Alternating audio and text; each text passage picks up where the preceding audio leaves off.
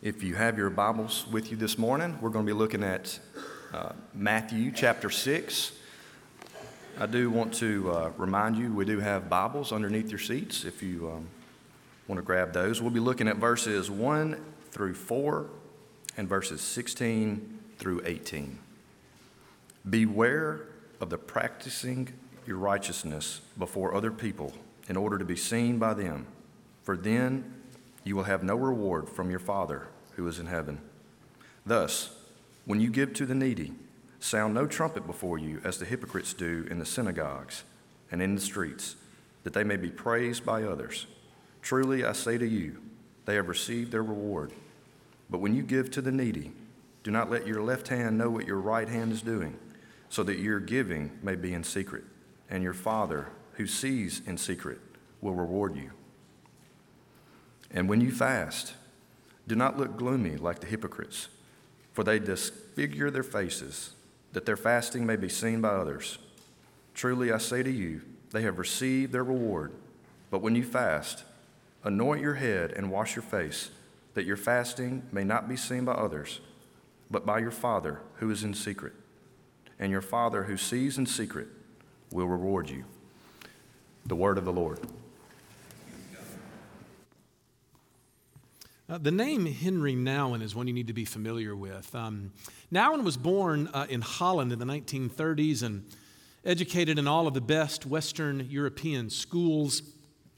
He would go on to teach at places like Notre Dame and Yale and even Harvard until such a time as he reached a bit of a crisis in his life that he describes in his book called In the Name of Jesus, where he writes this.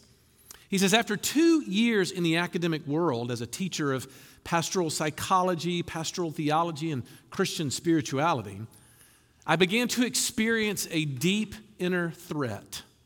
As I entered into my 50s and was able to realize the unlikelihood of doubling my years, I came face to face with a simple question.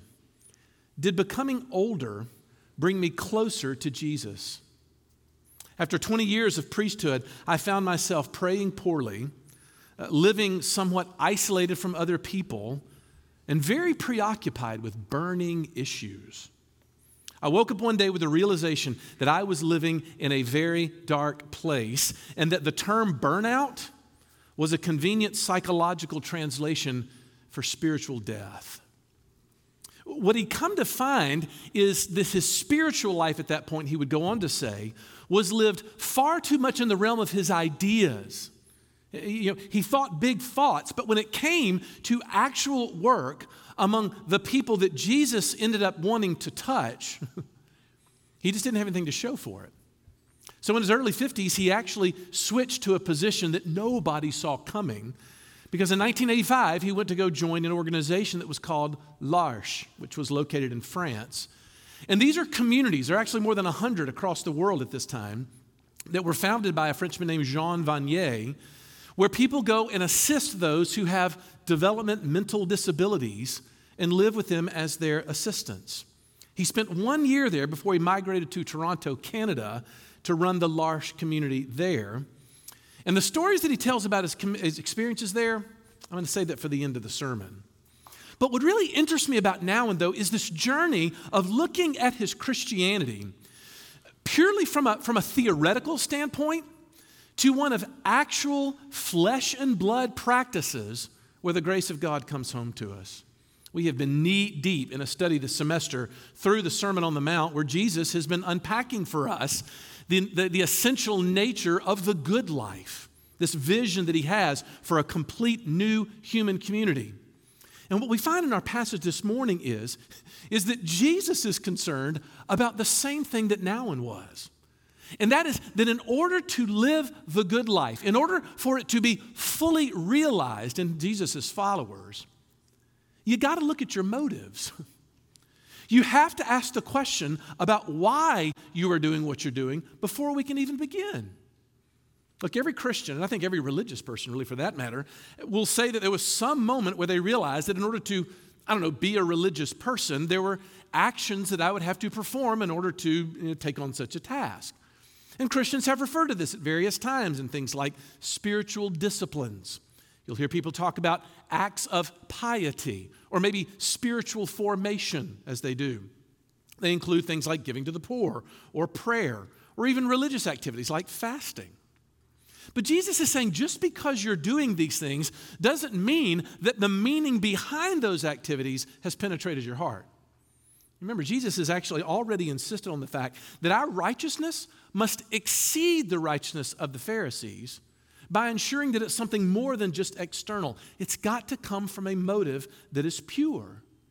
And I realize that nobody in this room wants to be thought of as being a hypocrite, but have you ever thought about how hard that is?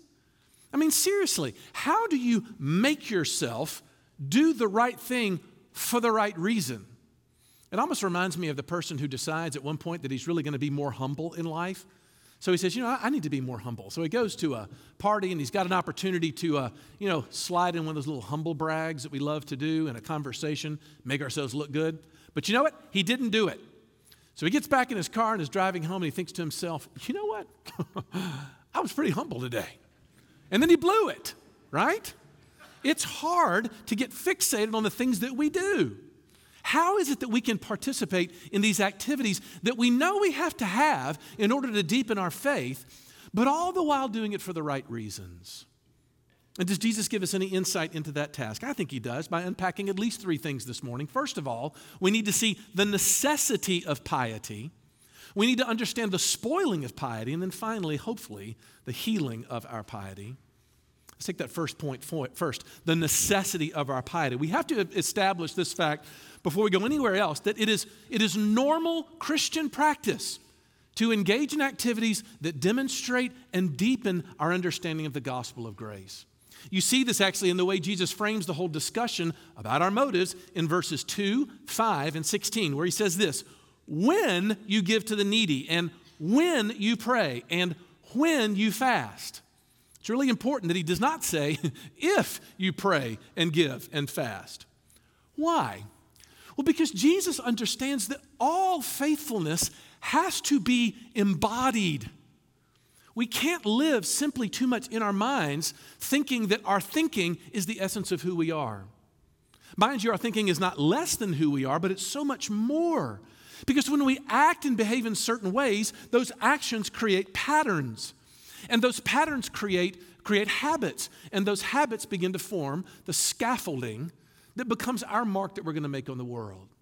So yeah, Jesus is concerned about him. I don't know about you, but I grew up in a religious context where these activities of faithfulness were actually thought to be the essential substance of the Christian life. There was so much emphasis on tithing or praying or witnessing or whatever that the point of those actions sort of was easy to get lost. Have you ever noticed this? In other words, what is the purpose of these acts of piety for? I think we could do well to take Jesus' three that he gives about giving and praying and fasting. Let's take that first one, the idea of giving. Jesus is simply, I think, saying that your money will almost always follow your passion. I will always give my treasure to some ideal that I have set up in my mind that most of the time will afford me the most admiration from the people around me. That's why I do it. For example, let's take the dreaded trap for Les Newsom that we know as Home Depot. You got to understand, somewhere in my life, I don't know when it happened, I became a person who wanted to have a yard that other people coveted. I want to be that guy. So even the most crass and obvious of in-store marketing can suck me right in. You know, but that's a good idea. I need one of those. And it doesn't matter how much it costs either. Ginger braces herself when I get home from Home Depot. Why? Because it represents a person that I so want to be. And therefore, I begin to sort of find my way into that expense. Now, look, you may not care about your yard, but I bet you got something that fills that space. Where does my treasure go? And Jesus is saying, I want your passion to line up with my passion, and I am passionate about the poor. I am passionate about the disenfranchised. That's where my passion lies. That's where we need to direct our treasure when we do. Secondly, then he talks about prayer. Now look, we're going to spend the next 2 weeks unpacking this prayer that Jesus gives us to his disciples. But I found that it's often easy in our struggle to pray and to be people of prayer that it's easy to forget the purpose of prayer. And what I realized happened long ago, and I had a wonderful book that a friend gave me that helped unpack this for me, One of the problems with prayer is when you think about prayer as if it's a thing to do. Because when prayer just becomes an abstract activity, prayer is nothing more than an activity, and then it becomes really boring. And what this guy was saying in this book I was reading, he said, we have to understand to do in our prayers what the psalmist is always doing when he prays, which is reminding himself who he's talking to. That he's actually speaking to a very real entity with a real personality that's neither a cosmic vending machine on the one hand or a disapproving father on the other, but is a kindly person who longs to be in real conversation. Prayer in that context, I think, is different. Thirdly, though, he goes on to fasting, which I've always thought was weird. You know, we live in a world of intermittent fasting and faddish diets. It just seems a strange thing to somehow connect my devotion for Jesus with skipping a few meals. What in the world does that have to do with each other? Well, I think that there's a reason behind it. And that is that Jesus is saying, I want you to engage in some self-imposed experiences of tangible hunger so that it can function for you as a metaphor, as it were, of your inward spiritual longing for my righteousness. That's the idea. I'm regularly reminded that I'm to hunger and thirst for righteousness. In other words, fasting becomes, as it were, a physical metaphor for a spiritual reality. And for that reason, it is valuable. Look, before we move on to the next point, just a preview of things to come. We plan this coming summer in July and August to spend some time going through as a congregation our leadership's vision for what a faithful member of Christ Pres looks like. If you were here in January, looked at our goals that we set for 2021, we talked about this big goal of spiritual formation, Christian formation, which basically is trying to define for you a question you ought to be asking, which is, what does this church want from me? What do you want me to become because of my time as an involvement in this congregation? And what resources can you provide me to arrive at that particular destination? This is the activity of spiritual formation. And what we want to do is to present to you that vision.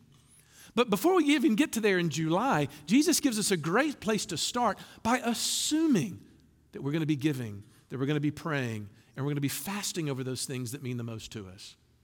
Okay, that's the first point, the necessity of piety. But secondly, then Jesus starts to talk about the spoiling of piety. Look, because none of this actually is the real purpose of Jesus' teaching. He gets to his purpose right away in Matthew 6:1 when he says, beware of practicing your righteousness before other people, in order to be seen by them. Here's what Jesus believes. Jesus thinks that there is an inertia inside every heart to so externalize my good actions that I'm just doing them for a big show. That's the whole reason for them. For all of these three acts of piety, Jesus is saying, don't be like the hypocrites. Religious people thought they were doing something, but the truth is, Jesus says, you're just actors. Hey, by the way, that's the literal translation of what the word hypocrite in Greek really is. It's an actor. They're pretending to be somebody that they're not. They're putting on a false identity or putting on some kind of theatrical display.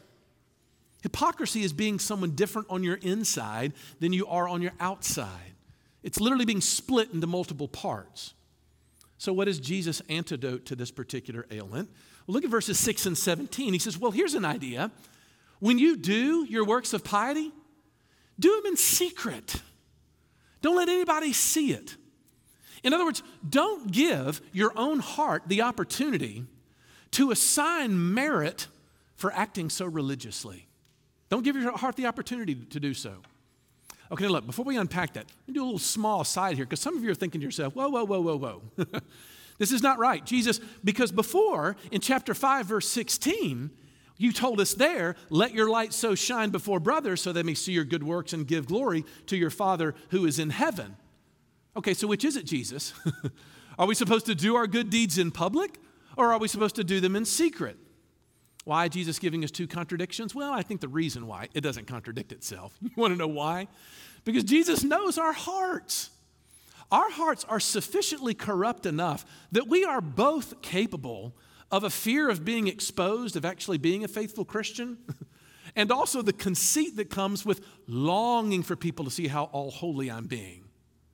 This is how John Stott puts it. I love this. He goes, it's our human cowardice which made Jesus say, let your light so shine before men. And it's our human vanity that made him tell us to beware of practicing our piety before men. He quotes from A.B. Bruce, who says, that we are to show when we're tempted to hide, and we are to hide when we're tempted to show. Our good works must be in public so that our light shines, and our religious devotions must be in secret lest we boast about them. So yeah, our heart's capable of both of those things, hence the two commands. That's a healthy balance right there. Our hearts are looking for loopholes all the time. But then Jesus goes even further, though, in encouraging his followers to do his piety, not just in secret, but also in verse 3 and 4. He says this, but when you give to the needy, don't let your left hand know what your right hand is doing, so that your giving may be in secret, and your Father who sees in secret will reward you. Well, what in the world does that mean? How do I keep my left hand from knowing what my right hand is doing? Okay, well, think through this with me for a second. What are the activities that you engage in that you do with the least amount of self-awareness or even self-consciousness? You may not realize it, but this morning on my way here, I actually live just in the neighborhood right across the street here, maybe half a mile away. I performed a miracle, and I will describe it to you now. I got into my car in my garage, and I pressed a button, and up came the garage door. I put the key into my car, and I started the car, and I put it in reverse. At that moment, I looked into the rearview mirror to see things was behind me, and I began to ease out of my garage. As I eased out, I flipped the image in my mind because it obviously was in reverse from where I was going. Then I looked at the camera to make sure that as I backed out, I didn't run into my daughter and my son's cars that were also parked in the driveway. I turned the wheel just enough so that the front part of my car didn't swipe the edge of my garage as we were wont to do. And as I came back, I came just as close as I could to the landscaping that we had just put in actually this week to make sure I didn't crush any of our azaleas. And then I drove here to church. Now, here's my question. Here's the miracle. Ask me how much I thought about that process. 0. Not a second. And you want to know why? Because I've done it 1,000,000 times. Look, the people who have gotten really, really good at something, they completely lack any self-awareness about it. Michael Polanyi, the 20th century philosopher, said, the aim of a skillful performance is achieved by the observance of a set of rules which are not even known as such by the person following them. In other words, once you get really good at someone and you become an expert about it, you don't have to think about the rules of it. I can promise you when Randall or Noel are up here playing guitar, they're not pre-focused on this idea of thinking like, okay, make sure that you keep your finger right behind the fret on the guitar. He's not thinking about that. Played this thing so many times, it's practiced, it's rote to him, it's unconscious. Great cooks who go into a kitchen, they're not carefully measuring out things, they bake by feel. They've done it for so long. Now look, it's very normal early on to be very preoccupied with the way that we gain those skills. But what Jesus is saying is, I want that skill to become something that's innate to you. That's how you keep one hand from knowing what the other is doing. It happened to me when I was younger. My father, so kids, back in the day, we used to have cars that had things that we called manual transmissions. And there was this thing on the floorboard that you would shift, and a third pedal on the floor that was called a clutch. And everybody would tell you that when you're learning to drive this car, you got to make sure that you do this even exchange between the clutch and the gas. It was quite amazing in the olden days, right? So I'm trying to learn to drive this car, and I'm failing miserably. And my father is growing in his frustration. But on one particular time, because the problem I had was when you're on a hill. Because once you take that thing out of gear, you're falling backwards. If anybody's behind you, you're going to have an accident. So my father and I, we drove to a hill, and we're sitting on this hill, and I just can't get it. And at one point, I tried to keep it even between the two. I rolled back and, shut off the engine. And my dad, and I was like, Dad, I just can't make it go evenly. And he said, son, stop. Just make the car go forward. And I can't explain it to you. And my father was not a sort of verbal magician in this particular way, but I just went click, and we drove off, and I never struggled with it ever again. There was a moment where all of a sudden something just became innate. That's what we're talking about. Jesus is saying, what I want is for all of those things that are normal Christian practices, that they become innate. No self-awareness. Yes, it's a skill to be learned, but over time, it's supposed to, my awareness of it recedes. And it becomes a matter of course to do things without any vanity or calculation or self-congratulation or ego. That's what we're trying to get rid of. It reminds me a little bit about Matthew 25 when you get to the end of time and Jesus looks at all of the people that are gathered around on the last day and he says, thank you, because you fed me when I was hungry and you visited me when I was in prison and you clothed me when I was naked. And do you know what the believers ask him right after he says that? When did we do that? Exactly. That's how Christians respond when they think about that particular act of piety. So there's the necessity of piety, there was the spoiling of piety, but does Jesus give us any instruction on healing this? I think he does. Because what he says in all three instances is that the hypocrite does what he does so that he might be seen by men. Now that is a very interesting image there. Because it's as if Jesus is saying that any action that you do, you always have an audience in mind. You ever thought about that? The Greeks actually had a word to describe that. It was theathenai, from which we get the word theater.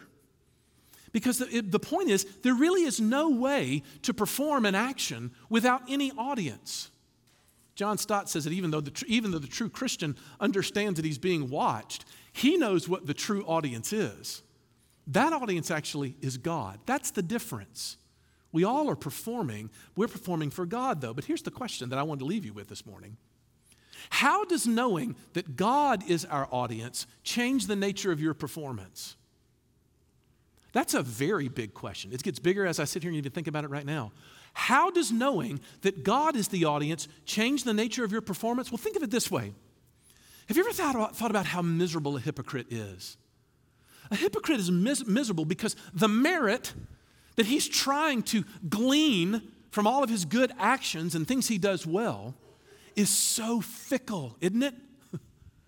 Sometimes she feels confident. Sometimes she feels depressed. When my audience changes from my friend's approval or my children's success or whether my husband is engaged in my family or not, it can go back and forth. It's a miserable existence. So here's the question that we might go to someone who is in that state of mind. I wonder if there's anything that could happen to you in life that might make you stop grasping for merit marks. Whatever could stop that? Well, the only thing that would help you stop keeping score in your life is the knowledge, the declaration, dare I say, the proclamation that you already won the game. It's already over. There's no more points to be won. There's no more merit to be gained. Because Jesus is saying, on the cross, I was displayed publicly. And I stood before an audience. And yes, the human audience rejected me from the very beginning. They're the reason why I was pinned up there. But you know what? There was another audience. And that audience was my Father. And it was a magnificent performance. And on the other side of that performance, my Father wrote a review of exactly how the performance went. And it went a little something like this. This is my beloved Son, and I am so pleased with him. So that now when Jesus comes and invites his followers to come and be in Christ, to be in union with him, we don't do it for merit marks anymore. Not because we're longing for them, because we've already got enough. It takes me off of that entire treadmill. And the amazing part of that is nothing like it will supernaturalize your piety. So Henry Newsom got into the habit while he was working with the mentally handicapped to bringing some of the adults from his community on his speaking tours. He's a world-renowned speaker and conference speaker. Well, he remembers one event in particular in a book he wrote where he took Bill. And he said to Bill that he wanted to have him come along with him, and Bill was just beside himself with joy over being to get to him. And as they boarded the plane, he kept looking at him and saying, "Henry, we are doing this together." Upon arrival at the venue, though, Newsom realized that as he got up to the podium to speak to the hundreds of people involved, he realized that Bill had intention of wanting to participate in the speech way more than he thought that he would. Bill walked up with him and stood right behind him, making comments throughout his presentation. Once Newsom had finished, Bill leaned forward and asked him if he could say something. And Newsom said he just cringed on the inside because he thought to himself, oh, what is he going to say? Bill stepped up to the mic and he said this: "I'm so happy that I could be here today with Henry so that he and I could do this together." And he turned around and walked back down and sat down. Nowden would go on to say afterwards, not one attendee talked to him after his speech about the content of his speech. Everyone wanted to look and say how wonderful it was to see Bill there and to see the excitement on his face. Now, what's the point of telling that story? Because a hypocrite is incapable of that kind of impact. You want to know why? Because it's not flashy enough. It's not neat. It lacks a tidiness to it. There's not enough merit involved in that kind of experience. But see, Jesus knows how to free us from the tyranny of our horrible motives by dying on the cross to rid ourselves of the need of having to perform for anybody, because we've already been accepted by the only audience that counts. Hey, that's what this table is about. This table is about filling our stomachs as a spiritual metaphor for the filling that we have gotten in Christ. Do you see the connection? It's Jesus being offered to you this morning. Consider that an invitation. Let's pray. Lord Jesus, would you then give us the grace to be able to see it? As we go to this table, we pray that we would know in ways that we couldn't have known before, that you have drawn near to us. And Father, our performances have made us and others around us miserable. Would you free us from ourselves and give us the great grace, Father, to worship, to partake, and to take great joy in what it is that you do. Father, we long to be recipients and to sense your presence here this morning. For we ask it all in Jesus' name. Amen.